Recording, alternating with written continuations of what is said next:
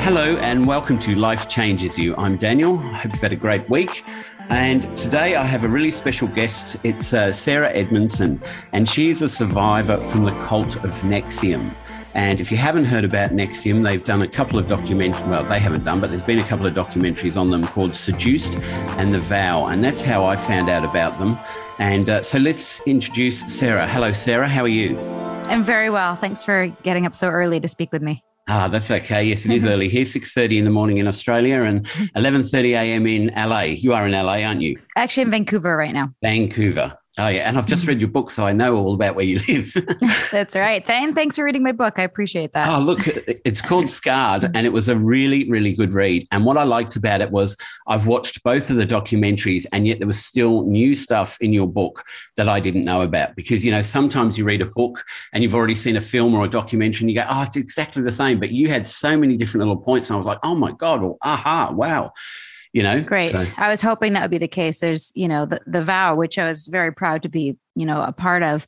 Did such a good job of encapsulating the dream of what we thought we were getting into, and then our wake up and then our escape so well. But there's, you know, 9 hours of footage, and we were there for 12 years. So the book to me fills in a lot of that gap, a lot of those gaps for people. From your point of view, it must have been good that the leader, Keith Raniere, actually documented every single thing, because then you had all that evidence to come back to and prove what had happened.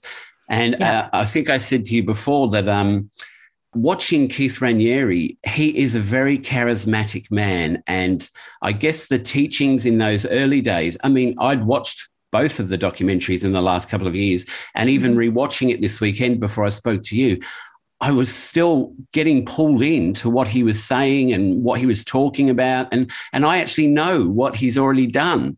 So it's really bizarre that he can still have that pull, even when in your brain, you know what's happened. Yeah. He's quite a skilled manipulator. Yeah. And he knows how to, reach people in their minds. Some people, there's, you know, some evidence that he's using hypnosis, and that he's appealing to, you know, it doesn't work for everybody. Like some people would meet him and be like, doesn't do anything. But for a lot of people, they really, at least for me, I respected him. I held him on a pedestal and really admired his mind and his ability to think and put things together. I did not find him attractive as other women did, but I did respect him for sure. Yeah. And look, I mean, there's no doubt the way he handles some of his questions, the way he puts them, reminds me of some of the stuff I've learned in psychology and counseling. It was a real way of sort of empowering you to answer, but not really giving you an answer that you wanted. If you know what I mean. It was sort of, he was very good, as you said, at manipulating and making you feel a sense of, he was really interested when you read your book at the end, you realize that really the whole thing was been like a pantomime from the beginning to end of him just creating what he wanted to take advantage of people. Exactly. 100%. It was a setup from the beginning. And many people ask that, like, did he have good intentions and the ego get to his head? No, he was a sociopathic, narcissistic, megalomaniac, sex addicted douchebag from day one, in my opinion. Yeah. And used the personal development world as what we call like the honeypot, you know, to draw people in, and created something of value through somebody who was already experienced, Nancy Salzman, teaching goal setting and NLP and hypnosis, and used that world and that structure to create a self-sealing system where he was the authority, where he could not be questioned, where once you agreed to certain what he would call lifts. And I think I talk about this in my book, right? Yeah. There's lifts that you take people on when you're selling them. There's certain lifts that we all made. And one of them is that we agreed to the authority structure of the ranking system so that the people above us knew better than us, which is one of the red flags that I speak of when I'm trying to educate people on what these things look like. If you're entering a system where you don't trust your own intuition and you're trusting what somebody else says, that's a real problem. Well, look, let's just go back to Yes. before Nexium and Sorry, find I out. jumped right in it. That's okay. No, that was a really good overview of what happens and of the character of the guy, I guess. But before you joined Nexium, you were, what were you? I was an aspiring actress slash waitress living in the proverbial basement suite and, doing auditions. Technically, I was a working actor, but I also felt like there was more for me and that I had a greater purpose and was looking for more meaning, more community, answers to life's big questions. And it was really I was in the right place at the right time to meet a man I greatly respected, Mark Vicente, who made What the Bleep Do We Know? Which was a huge film, right? And then it was that big in Australia too. Yeah. Yeah, it's massive. And I just, thought, well, whatever he's doing, I want to do too. And that's really how I got involved. He said, well, if you like my film, you may like this workshop. And I jumped in without researching, and the rest is history.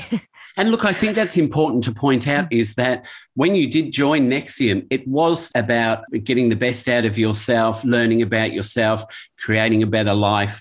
So it wasn't like you joined some cult where, everybody was in there and all of a sudden you're praising the Messiah or the guru at the front. Mm-hmm. It was an actual school that you went to, you learned things, and then it gradually progressed into what it progressed into. So it wasn't like you just went in and you were sucked into a cult. I mean, you had years and years of learning and training, and it was an amazing thing to start.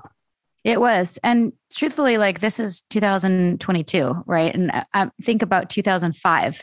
This is before movies like Going Clear and Wild Wild Country and Buddha Field and all the Vow, even all these documentaries that are explaining how cults work and how they operate. 2005, my impression of a cult is white robes, goat's blood, shaving heads, drinking Kool-Aid, which is actually Flavor Aid in Jonestown suicide massacre. I didn't have the education that I have now. If I had what I had now, as soon as Mark told me about it, I would have been like, red flag, not going to join. Oh, Keith's a humanitarian and the smartest man in the world. Says who? Let me see some credentials. Yeah. You know what I mean? I did not know what I was getting into. And also, Keith is, even though he's all those terrible things I just said about him, he is quite intelligent and he had studied many things. And one of the things he learned is that you can't go to the end. If someone said, hey, do you want to take a 5-day program of personal development? And in 12 years, you're going to have the leader's initials seared into your flesh. Yeah. Of course, I'm going to say no. And this is, he actually taught us, it's called line bending. Right. You get someone to agree to this, and then you get someone to agree to this, and and it's a slow burn. And by the end, you're like, wait, how did I end up babysitting your children? You know what I mean? You can get people to do things. I do it with my kids, right? Okay, how about we just do that? How about we just go brush our teeth, and next thing you know that they're in bed, right? Yeah. So, but the question is, it comes down to intent, right? And we believed that Keith had good intent, and that all the things that we did were for our own good and for our growth and for our development. And there are certain things that you get people to agree to from the beginning, such as do you agree? No pain, no gain. Yeah. Right. You got to pay to play. If you're going to be, and this, I'm sure with the people you've talked about, and there's truth to this, if you're going to grow through some shit, it's going to be uncomfortable. Yeah. Right. But he also on day 1 of the 5-day taught us that if we feel uncomfortable, and we're going to, he preempted us. When we talk about certain things, you're going to want to leave. You're going to want to eat. You're going to want to smoke. You're going to want to flirt, all the things that you do when you're uncomfortable. And we all have different things. I shop, some of them are healthier. I go to yoga, but some of those things we're going to want to do. And he's saying, just stick it through. Stay and get your money's worth, essentially. Yeah. And basically what he had us do from the beginning is override our gut instinct that something wasn't right. Yeah. And that's what I did. I was like, this isn't right. This isn't good. I don't like the sashes. I don't like the bowing. I don't like that we're calling him all of the things that people would say. It's so obvious that it's a cult. Well, we know that now. Yeah. But those things were all explained away very, very easily Yeah, we wear a sash. I know it's weird, but it's like martial arts. And listen, my son's in Taekwondo now. Like, I don't know, I didn't have my son when I started, but I could explain that when I taught the class. My son just got his yellow belt. It was so good for his self-esteem. I'm wearing a green sash. It means a lot to me. I know to you, it's just a piece of fabric, but stick it out and it'll make more sense to you. So all of those things had explanations that made enough sense that you kind of, okay, well, I feel uncomfortable with that, but I'm just going to stick it out in a way that, like, if I came to your house and I'm wearing nice shoes with my outfit and you're like, yeah, we don't wear shoes here, I'd be like, oh, okay, I guess I got to take off my shoes. But I would do that for you, right? Out of respect. Yep. So there was a lot of things like that right from the beginning that you kind of go along with. And look, I got to get your money's worth too. Like, you paid a lot of money. While we're here, can we explain to the listeners what the sashes were? Because I know in your book, you said that in the beginning, like you just said then, why do I want a sash? I don't like the sash. It doesn't look good on me. But then as you get further and further in, the sashes become more important, don't they? And I guess that's a really good hook, because once you start getting in and start getting your stripes on those sashes, it gives you more motivation to work harder to get more, doesn't it? Absolutely. And for me, it was actually, I really liked it at first because I thought it was a measurable system of growth. It was based on your skill sets. It was based on your emotional maturity and growth. And it was based on your ability. And the third component was also your ability to bring in people. And Keith's thing around that was that you can't be successful unless you can bring people along with your ideas, which is true. You can't be an entrepreneur. You can't have a business unless you can enroll people into your vision. Right. Yep. So he was using the recruitment to build his company and to get fresh blood, as he called it. Yep. As an excuse. That was the excuse, really. But, for us, it was like, oh, we're learning how to enroll. Enrollment is key for success and growth. And truthfully, there's a point there, but that's not why he was doing it. Yeah. Okay. Well, I mean, if for every enrollment, for, I think the 5-day course was about $2,500, wasn't it? Mm-hmm. Yeah. So, I mean, if he's teaching everybody to enroll new people and you're all going ahead and you're finding friends who want to be enlightened and feel better about themselves and look at their lives in different ways, because this is still in the time when, to you, everything is normal. You're just in a training program and learning these new ideas and new ways to think. Yep. Yeah. It's just, everything becomes normalized.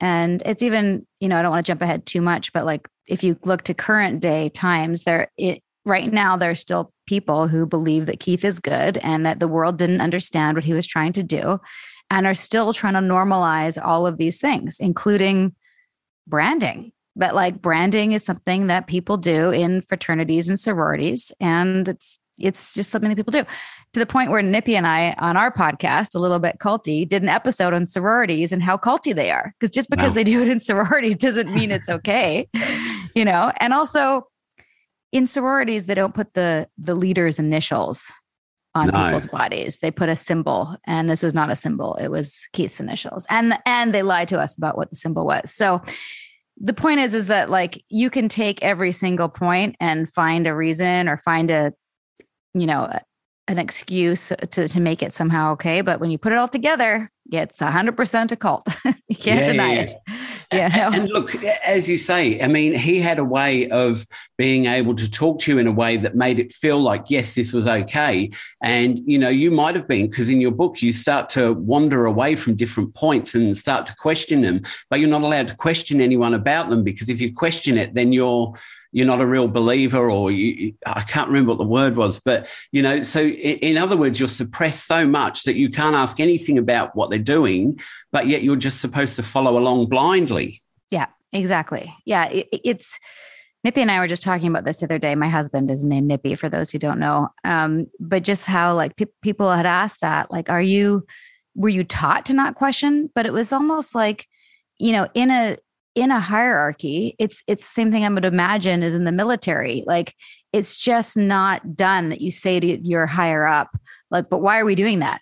Yeah. Like, you just don't. And the people who do get canceled, they weren't called that, but they get shunned or they get ostracized, or, when they're not around, they get made fun of, or they get, somehow there's some punishment. And so you learn very quickly what you do and you don't do. And one of them is you don't question authority, because that means in this framework that you're what they called suppressive, or, or in this case, that you have authority issues, or like that you're being defiant, and you don't want to give them anything because you still want to progress in the company. So you want to take on board what they're saying, but in the back of your mind, you're questioning some things, but you've got no one to talk to, because most of the people in your group are part of NXIVM. Correct.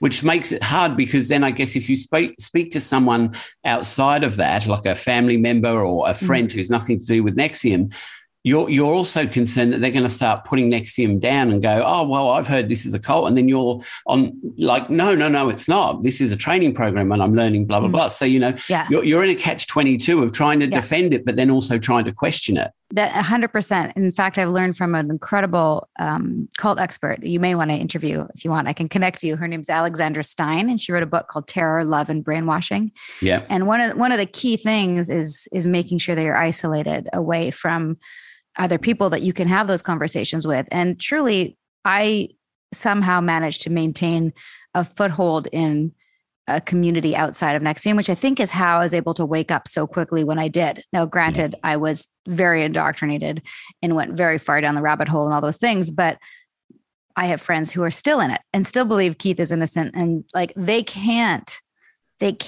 wake up because they're so entrenched. They don't have any connection with the outside world where people could say to them, like, have you really thought about this deeply? Like, have you researched Keith's background? Do you know his credentials? Do you know what the checklist is of a cult?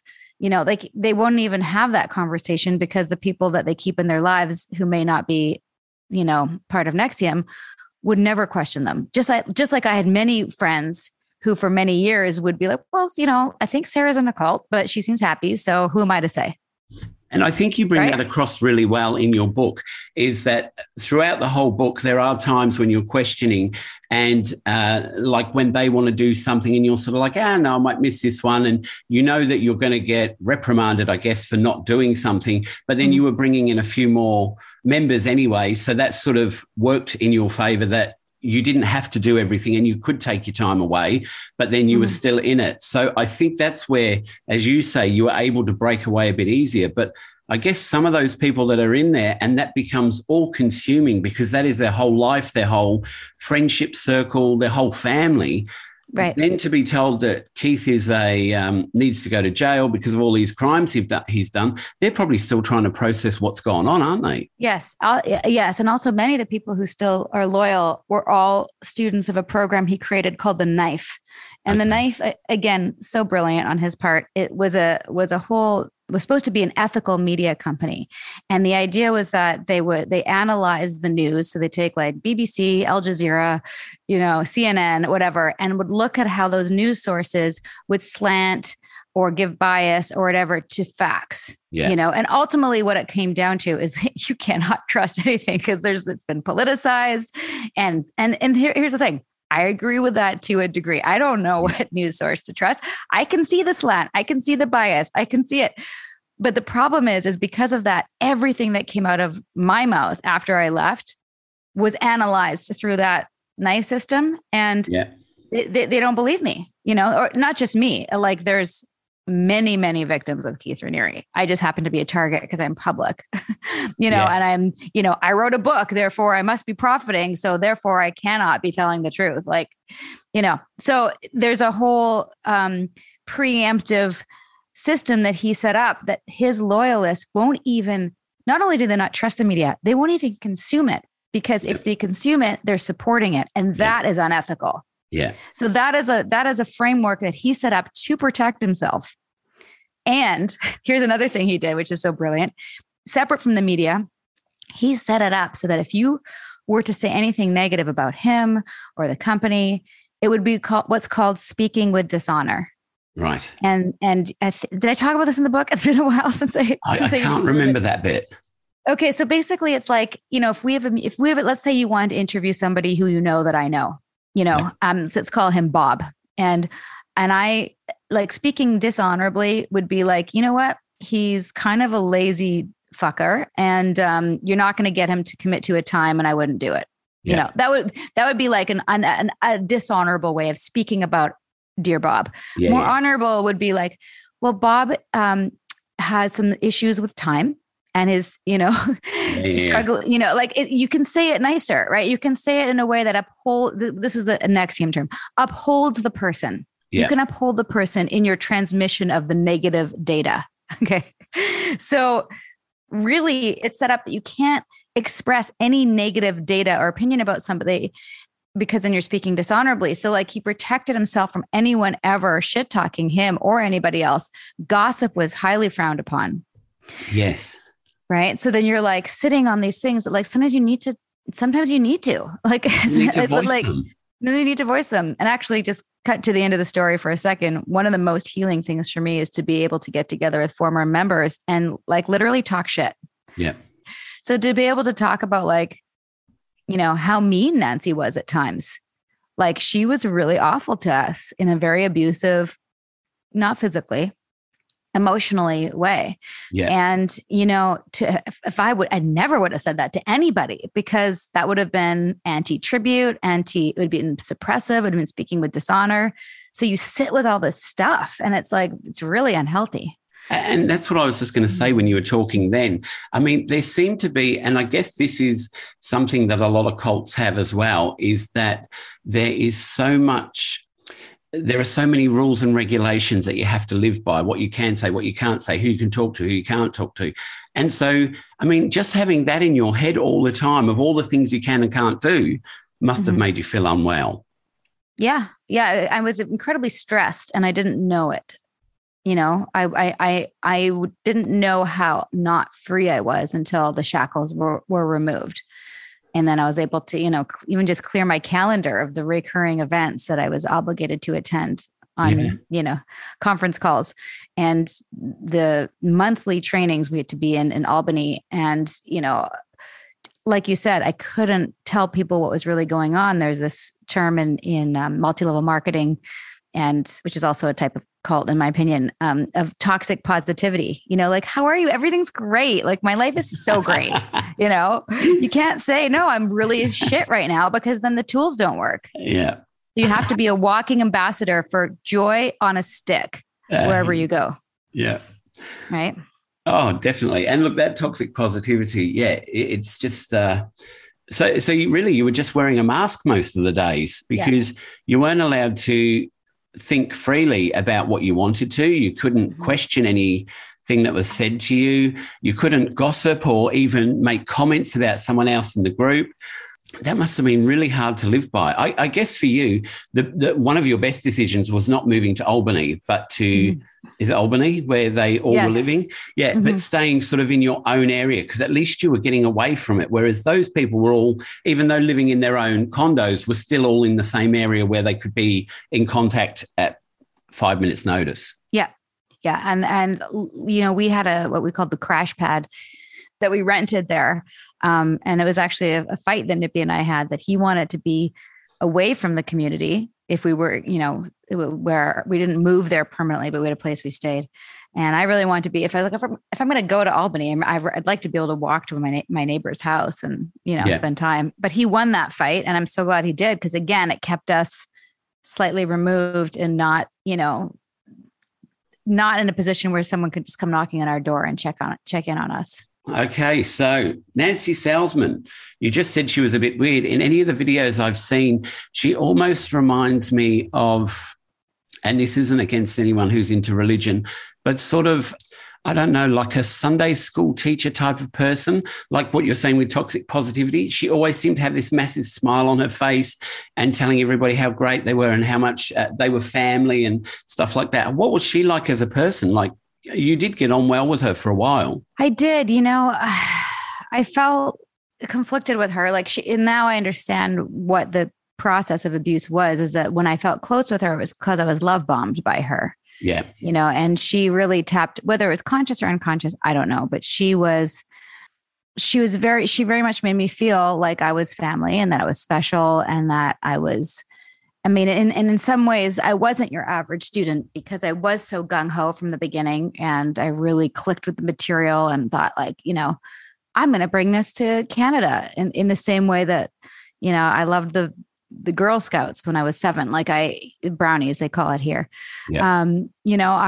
I'm a leader. I was a camp counselor. When I was a little girl, they called me bossy. You know what I mean? Like I have a certain propensity towards like holding the clipboard and organizing the troops. And this was a place that I saw myself doing it. I wanted to be a leader. I wanted to be a facilitator. I wanted to have all my friends go through the curriculum. Later, I was taught that those are the kind of people that you're looking for because you want the thing to grow. So Nancy saw that in me and put a lot of love and energy, attention into me. But she also was very difficult, and it was confusing because we'd get in trouble for very strange things. And so there's also the sense of like walking on eggshells and like being observed at all times because anything that you said or did could be used against you. Yeah. And look, I mean, when you were at some of the trainings, it said that, if you were to be eating, I guess, in an auditorium or a hall where someone was speaking, it was frowned upon. You had to go outside. You weren't allowed to do anything while someone higher than you was talking.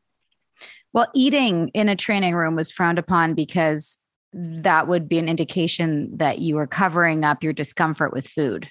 Okay. Yeah. So that would be like, it just wouldn't be appropriate.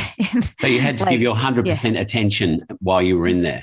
Yeah. Everything was a cover up, but it was also confusing because like Nancy drank so much coffee, and we were also we were taught that you don't want to be dependent on any substance, like drinking alcohol, any kind of drugs was hugely frowned upon.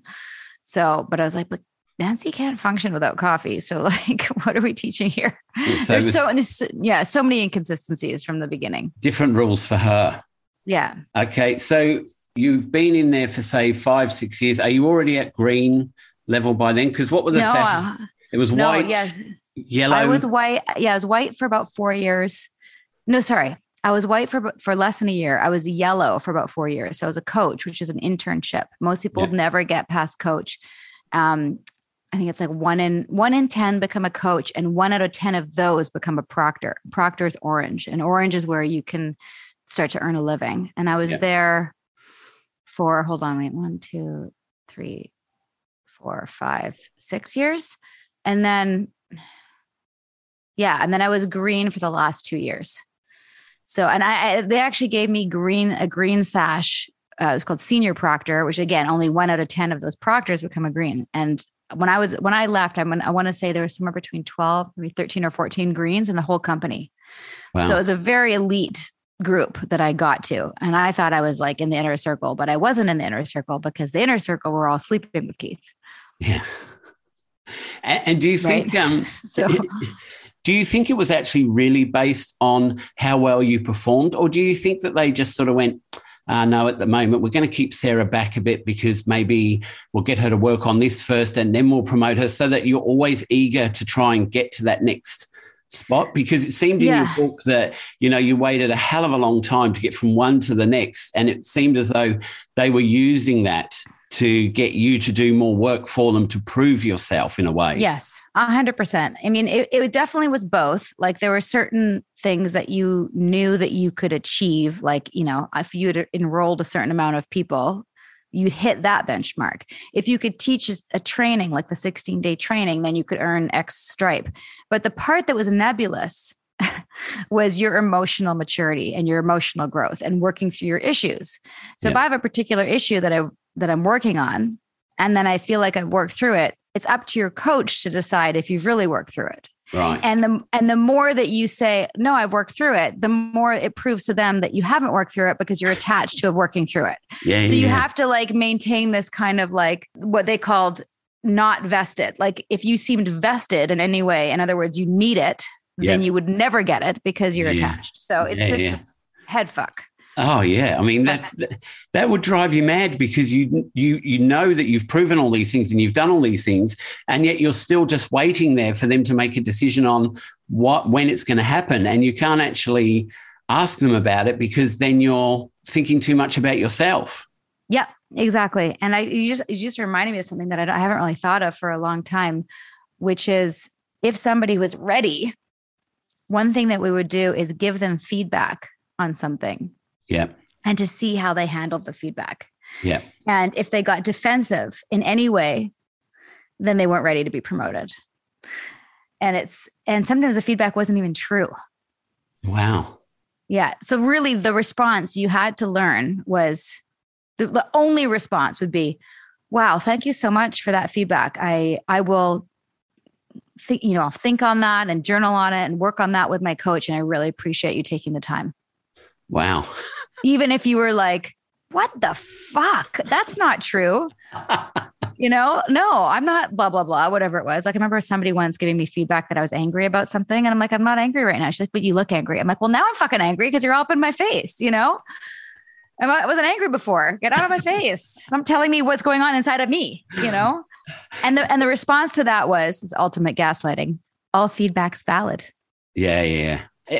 You were in such a catch-22, wasn't it? And it was like they were working on micro emotions. They weren't even trying to get you angry or happy. It was like little tiny things they do or say to see what your reaction would be. And then that was their way of controlling you, because if you handled it in a way that they said that wasn't good, then you were cast aside and had to wait. So basically you had to be obedient. Yeah. It was like you had to be put on the naughty step and then they'd let you off when they thought that you were ready for it. Yes. All right. So I wanted to ask you one thing as well, because when I was watching The Vow, they said about that Keith was curing Tourette's, but I never actually saw the end. Maybe I needed to, because I was watching through the second time. Mm-hmm. Maybe that was explained. But was there ever a cure for Tourette's? Well, this is still a point of contention with people. I don't really know, to be honest. Okay. I think that, a lot of people work through a lot of things legitimately because there were some legitimate therapy tools that Keith stole from other modalities. And like really, from my understanding as a not doctor, what Tourette's is that like you have this itch that you need to itch and then you itch it. You have this feeling that you need to follow through on an impulse. Yep. And the way it was taught to us in NXIVM is that in many ways we all have Tourette's. It's just more manageable. We have like the urge to eat the cheesecake and then we eat the cheesecake. You know what I mean? Yeah, yeah. So we were ultimately all training to like rewire ourselves, and to deprogram or defrag certain patterns that didn't serve us. So like if I have a pattern of getting really angry when I get feedback, for example, I can unhook that pattern through a process. Yeah. So really what these people were doing were unhooking the pattern of needing to itch the itch. So they learned to override those things. So they went from being like ticking, like, hitting themselves or swearing. Mark was one of the Tourette's guy and he used to just be like, you'd see Nancy and be like, bitch, bitch, bitch, bitch, bitch, bitch, bitch, or slut, slut, like he had a verbal tick, right? Very problematic. And then after some years, I don't remember how long, that goes away. And so now he's like, wow, my Tourette's is cured. And they decided to do this study and they invited a bunch of people. And there's a beautiful documentary. And I remember when I was still indoctrinated in NXIVM, I thought, wow, it's so beautiful that we have this, proof that we can help people. Like, look, we've helped people so clearly through their Tourette's. And, I'm in touch with some of those people now. And many of them have gone backwards. Like they're basically, they can't override the impulse anymore because they were kind of, from what I understand, just in the same way that I was suppressed to like have a toxic positivity, they were suppressed. Like they had to like override their Tourette's for the study, Yeah. And they're like trying to be good. And all of a sudden when that falls apart, they're like, wait, I'm still ticking, and so a lot of them are really actually quite traumatized. There's one person who remains who's still loyal to Keith. And he says, no, the tech works. The tools work. It cured my Tourette's. Keith is good. I mean, I don't really know. One theory I do have is that I remember when I was also still I met somebody with Tourette's on the plane and he was in his 60s and he had really bad Tourette's. And I was like, I'm so sorry. Like, do you have Tourette's? But I want to introduce you to this woman who's had a cure for Tourette's and we're doing a study. And he wouldn't even meet with Nancy because he's like, there's no way. There's no way. You cannot change who I am. It's neurological, blah, blah, blah. And I thought that's really interesting. He doesn't even believe he could change. And all of the people that went to do the study believed they could change. Yeah. Right. Just like me, I went to do a personal development program. I believed I could change and I wanted to change. And I paid $2,000 and I'm going to prove to the world that I could motherfucking change. You know what I mean? Yeah. So there's an element of that. The people that were dragged to NXIVM by a spouse who didn't want to be there, they didn't change. No. They didn't get anything out of it. They thought this is a load of shit because they were right. Yeah. Right. So like there's affirmation bias. Is that the name of it? There's a term in psychology that is proof of this phenomenon. You know, you pay your money, you want to get your money's worth, you're going to make it work in your head. Yeah. You know? Yeah. So that's my theory. It's a long answer. No, but that's good because, you know, I mean, I'm of the belief that Tourette's can't be cured. They're trying lots of different ways, and it would be amazing if they could. However, it just seemed so unbelievable that Keith had come up with a way of curing Tourette's. And I only saw the bit where this person had gone from having Tourette's to not. And I thought, well, what time scale is that over? Right. Yeah. So I guess if you had to say two things that were positive from NXIVM, what would they be? I met my husband and I've got 2 beautiful children. Yeah, that was exactly what I thought last night. Well, I thought of the question and I went, because there must be something positive. But yeah, I mean, that's it. Yeah. And I'm strong as fuck. Bulletproof. I've been through the ringer. Like nothing worse could happen to me now, I'm pretty sure. Yeah. And I also feel like in many ways I achieved my purpose. Like now I just get to do things that bring me joy. I don't feel the same, like I have to fulfill my purpose. My purpose is done. Yeah. This is a spiritual approach, which I'm going to steal from someone who is a guest on our podcast, Alice Gretchen, who's a former fundamentalist Christian. And she says, you know, I'm like a curiously spiritual atheist, you know, so like, I'm curious about the world and I'm sort of spiritual, but not in any denominational, weird, culty way. And I still believe that people have a purpose. And I believe that my purpose was to be a bright light to like bring a ton of people to NXIVM and then bring it down and expose this guy. And now it's done. So I can just live my life and do things that bring me joy and highlight that purpose and be a good mom and help other people heal. And that's a brilliant thing to do. And that's why when I first we connected, I said to you, you know, I think you're a very inspiring, incredible individual because not only did you go through NXIVM and come out the other side, you were also the whistleblower who stood up and spoke about what had been happening. And I think we should actually have a bit of a chat about that. But before we do, can we just go over Jeunesse? Because Jeunesse was a women's only group. Was that something you had to pay to be in, or was it a voluntary thing? And this is where the title of your book comes from. Yeah. So Jeunesse was introduced a year after I joined. It was a membership, like a women's club. It was $50 a month. And for that, you got together in a group called a friendship, and you made a friendship based on interests. So like it was an acting friendship and a mom friendship and a business friendship. And you'd discuss a set of questions every week. And then once a month, you'd get together and read what was called, originally it was the debrief, and then it was called the disquisition because they found debrief to be too male. And the disquisition was basically like a summary of the questions. So you'd talk, the question sets would sound something like, how do men and women view and handle sex? How do men and women view and handle love? How do men and women view and handle fidelity? How do men and women view and handle loyalty? And you'd have these conversations. And at the end of the month, you'd have a debrief or disquisition about those topics. Yeah. And that's where the indoctrination trickled in over time. And it was a lot of truisms at the beginning, a lot of sort of cliches about like, you know, women are emotional and men are logical. And, you know, here's the tendencies, here's the spectrum of like, if you had the most male and the most female, what are those tendencies? What is the essence, you know, the maternal and the nurturing, and then like the character and the loyal and whatever, like those, they start to like develop these extreme gender stereotypes under the premise of let's explore our wiring and what we were downloaded with and figure out how to evolve as a species. That was the sort of the premise. But in that discussion was an indoctrination, just like with NXIVM. There's like what we thought we were doing, personal development, and what it actually was, a system of control to help Keith get his needs met, you know. And now, as you're saying about Janess, it actually sounds as though almost like Keith is sitting there typing out these questions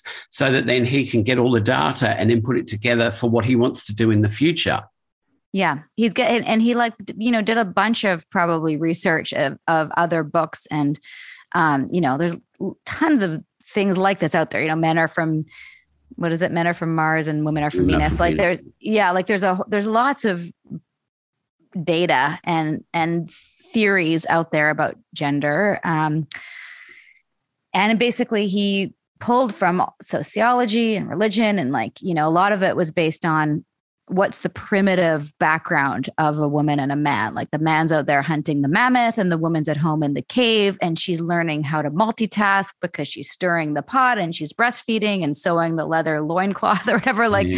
So that's why women are good at multitasking. Okay, great. That makes so much sense. Then I'm not going to be mad at my husband when he can't fold laundry while he's on the phone. That's a really helpful nugget, right? If that's a problem in your relationship. But then it's also, and that's why men are designed to spread their seed, because if a woman has another man's baby, then she's kicked out of the cave. So women are designed to be monogamous and men are designed to be non-monogamous. And then there's a slow indoctrination of okay, so that's men's design, but are we going to be okay with that?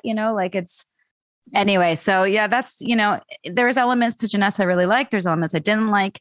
It got more extreme over time, but ultimately it was the foundation for what we would later find out as DOS. And that's a whole other, I realize it's almost an hour, and that's the DOS story is like a whole other episode. But people can read the book or watch The Vow if they want to know more about that's DOS. What I think they should do, because I think you've given a great overview of what things have happened with NXIVM. And I think there are parts that are important for people to read also, because I think when you read it, you can imagine as you wish what's happened. Whereas sometimes talking about it, people can listen and go, oh my God, which is good. But I think if they read the book, like last night, reading that last couple of chapters, it was just so, it just made you feel as though you were there with you watching what was going on. And I think you should say about the scarring that they did to you, the branding, because it was just, it takes a cult to a new level, doesn't it? Where they have to brand you in such a way. I mean, even if they tattooed you, you could have gone over the tattoo. Whereas with what they did to you, it's really hard to ever cover that up. And just to let you know and your listeners know that I actually had plastic surgery on it and had the whole thing cut off my body. Literally, if you imagine an eye shape around the square of the brand, and then they just closed it. Wow. So now I just have a line. Oh, beautiful. Beautiful. Yeah, because I spent years and so much money on oils and scrubs and different therapies to make the lines flat and eventually white, but you could still see KR when you looked in the mirror. And I just didn't want that for obvious reasons on my body. No. And now you'd never even notice, it's so faint. It's lighter than a cesarean scar. So I did what I needed to do there. Yeah. I mean, look, I can't imagine you being there and having to go through that. And you've been told previously that you would probably all have a small tattoo put on you, and then you walk in and there's someone there with, I don't even know what those things are called, but is it like a laser burner that burns? It's a cauterizing iron. Oh, yeah. And I mean, I can think that a man, not that I could think this, but a man could come up with something like that and probably do that. But the fact that you were all women in that room and none of the other women said to you, you shouldn't do this, it shows how indoctrinated to NXIVM that you all were, that you had to go through with this to prove who you were, to be part of this women's movement. Because if I was to say to you now, okay, we're going into this room and we're going to put a branding on you, you'd go, no fucking way. You're not touching me with that. But because you had the belief system and you were working, was it also that, were you a slave by then when you had that done? Yeah, I'd already taken a vow of obedience to Lauren as my master, which to me, when she told me that was one of the agreements, is that I'm like, but what am I like? What kind of things? She's like, all things that are for your growth. I'm like, well, you're going to tell me to rob a bank? She's like, of course not. I'm going to tell you things that I think you should do in the same way I would as your coach, which was already a system set up in NXIVM, but now you have to do it. And so I'm holding you accountable. Yeah. Right. So that's what I had agreed to. I had agreed that whatever she said, I would do. And under the pretense that it was like a higher level of a coach. And in this group as well, you had to provide collateral to show that you would keep everything secret. You wouldn't talk about it. And if you did, they would release photos of you naked but then it came to the point where she wanted you to sign over the deeds to your apartment as collateral. Yeah. I mean, this is some crazy stuff. And that was almost your awakening moment, wasn't it? That was one of them. Yeah. I see this is where it gets very complicated. And I always refer people to the book, not The Vow, because the stages of my recruitment and involvement in DOS were very specific and very strategic on Keith's part. So it always looked that we were agreeing. But the problem is that when he invited us, it wasn't him. It was, he got Lauren, my best friend, my maid of honor, the godmother of my child, that she's inviting me to a women's group. And before I even hear about it, I have to provide collateral to say that whatever I end up hearing about, I'll never speak of. Yeah. So she already has shit on me by the time I hear about it. Yeah. Then what she's telling me is that it's a women's group and it's for all these things.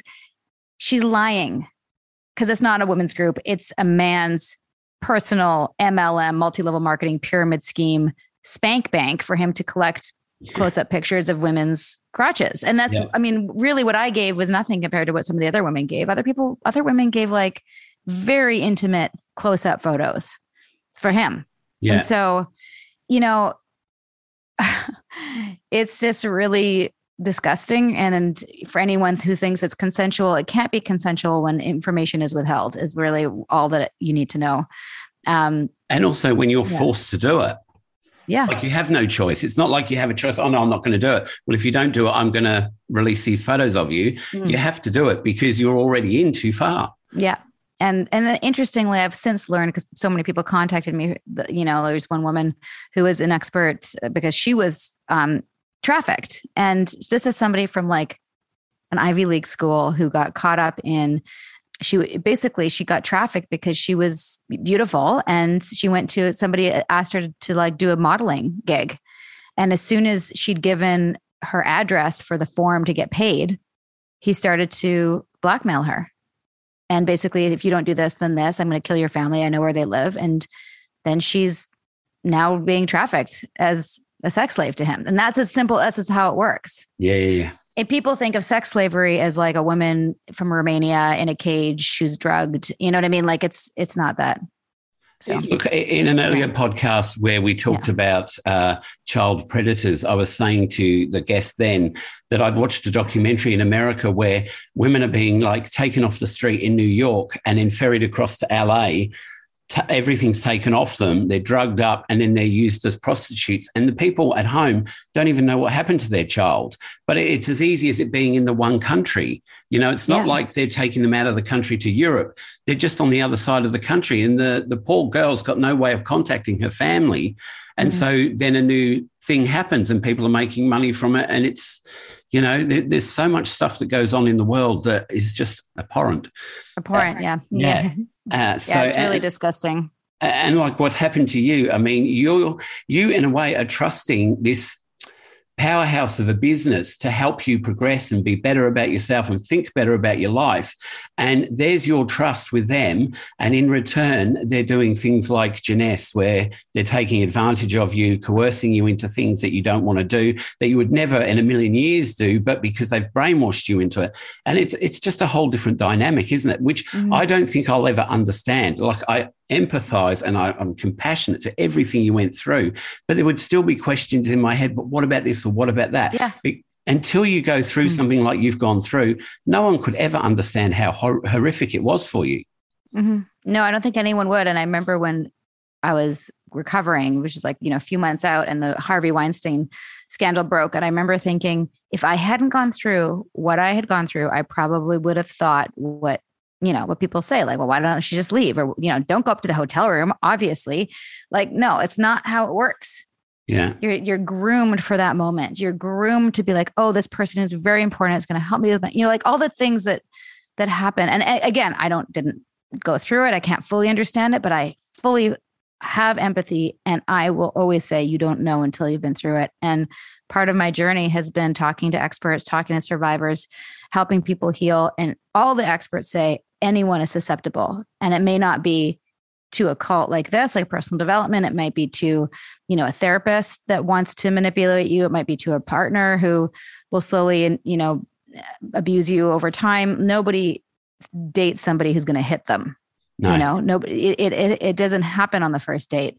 And if you can't understand the cult thing, you can almost everyone can understand to some degree an abusive domestic situation. It's the same process. It's the same process of love bombing, grooming, gaslighting, manipulation, the denigrating of someone's self-esteem slowly over time so they feel dependent.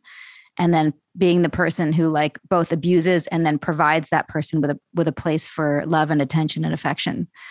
It's a process. And, I'm very passionate about exposing it. And that's been such a huge part of how I've recovered, is like understanding what happened to me and helping other people go through that healing, or avoiding it in the first place, which would be ideal. Yeah. And then look, as you said before about the grooming, I mean, it was really a long game. You were there for 12 years. And I guess really you didn't start to really notice anything probably until you're about 8 or 9 years in, or maybe even when Janess turned to DOS. It wasn't like you joined and then there were some red flags. It was it slowly built up over time. Yes. But I mean, truthfully, there were red flags on day one. I just I was taught to override them because I'm going to be uncomfortable. That's what I agreed to. Yeah. I agreed to working through my shit, and that's uncomfortable. So I'm going to be uncomfortable, not recognizing I'm uncomfortable because something didn't feel right.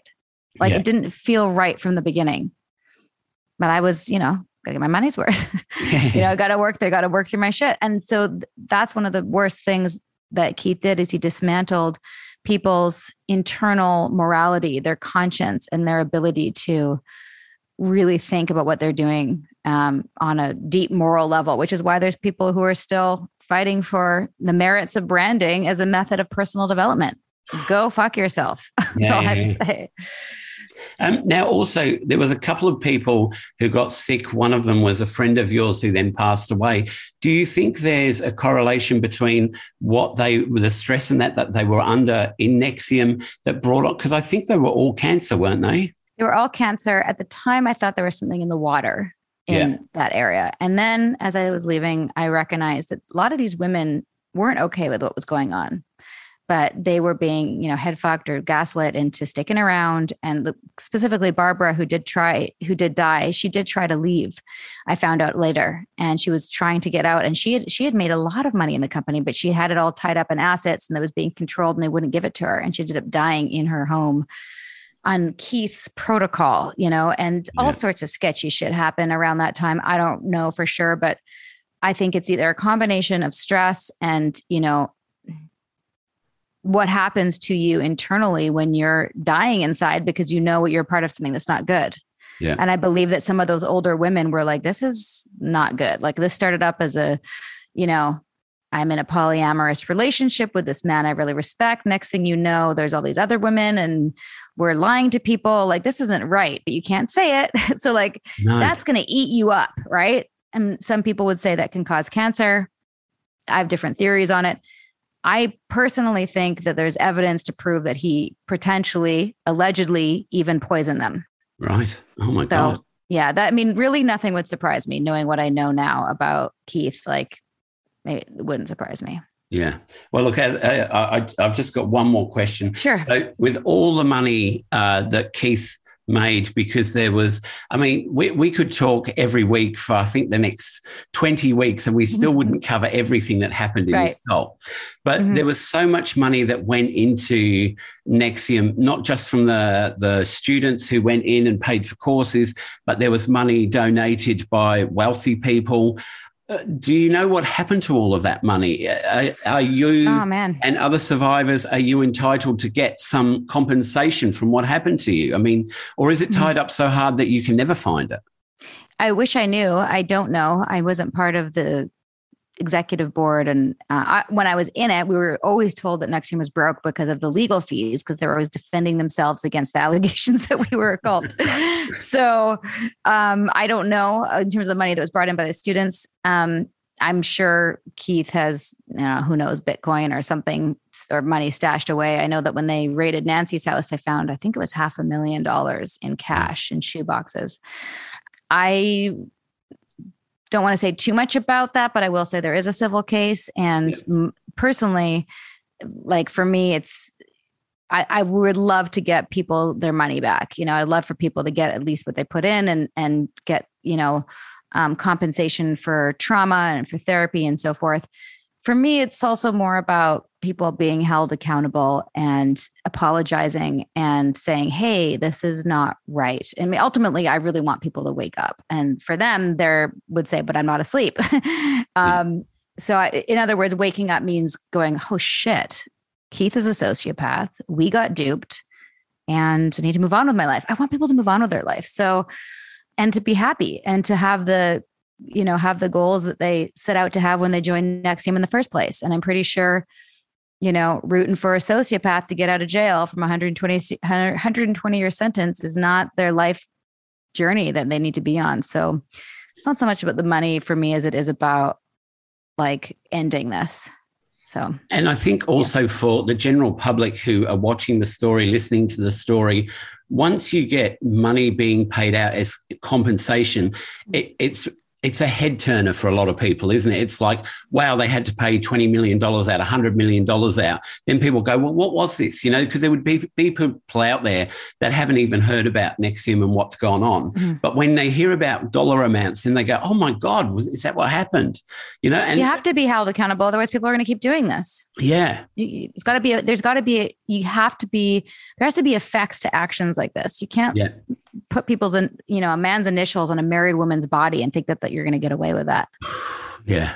I mean, that was awful. And, he deserves everything he's got because, well, probably and some, because what he created and what he did, whether he did start it out in the first place as a self-help learning thing, it turned into something which was a really horrific crime, affected lots of people. And I'm sure that you're still having therapy now. There are some of the others that were probably closer to him that were sexually abused that may never recover. Mm-hmm. Yeah. Yeah. Yeah, it's true. And I think that his wake has been for decades long. And he's damaged a lot of people's lives. So I feel good in my small part of being able to stop it and just continue to shine light on what these abuses look like so it doesn't happen to other people. Yeah, look, really well done to you. I mean, coming forward, getting all that out, being the one to stand up and crack this case open for people to find out about. All due respect to you, because Thank you. It would have been a lot of pressure on you as well, knowing that you're the one coming out to break this news. And I think that could even be just as crushing on you as what you'd been through, because then you've got all the eyes of everybody looking at you going, well, you're the one telling the story. What happened? Mm-hmm. So that was very brave.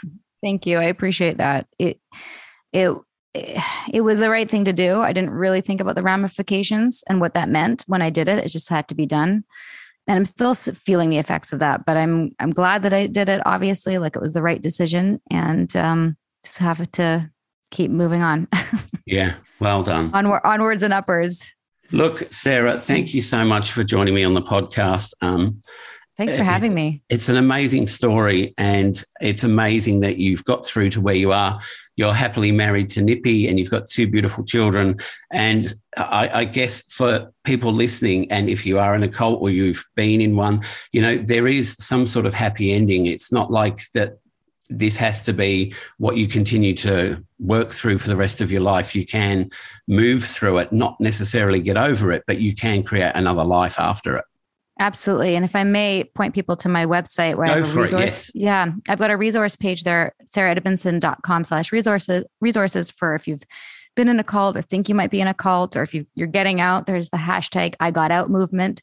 a group of us got together, fellow survivors and experts, to create an online platform for people to share their stories and blow the lid off the shame that comes with recognizing you've been caught up in something like this. And then, of course, our podcast, a littlebitculty.com, and we're on Instagram. And that's also apparently very helpful for survivors or people just obsessed with cults. It's all very interesting. And we cover a lot of different cult content and talk to a lot of very interesting survivors and experts, which is very healing for us. And also your book, Scarred, which is also available on Kindle. On Kindle and Audible, and I narrated the Audible, so you can hear me yapping away in your ear for 9 hours if you so choose.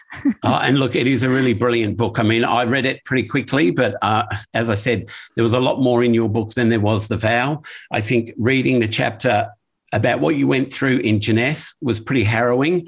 So if I found that just by reading it, I can imagine how it was for you. Well, I can sort of imagine how it was for you going actually through it in real life.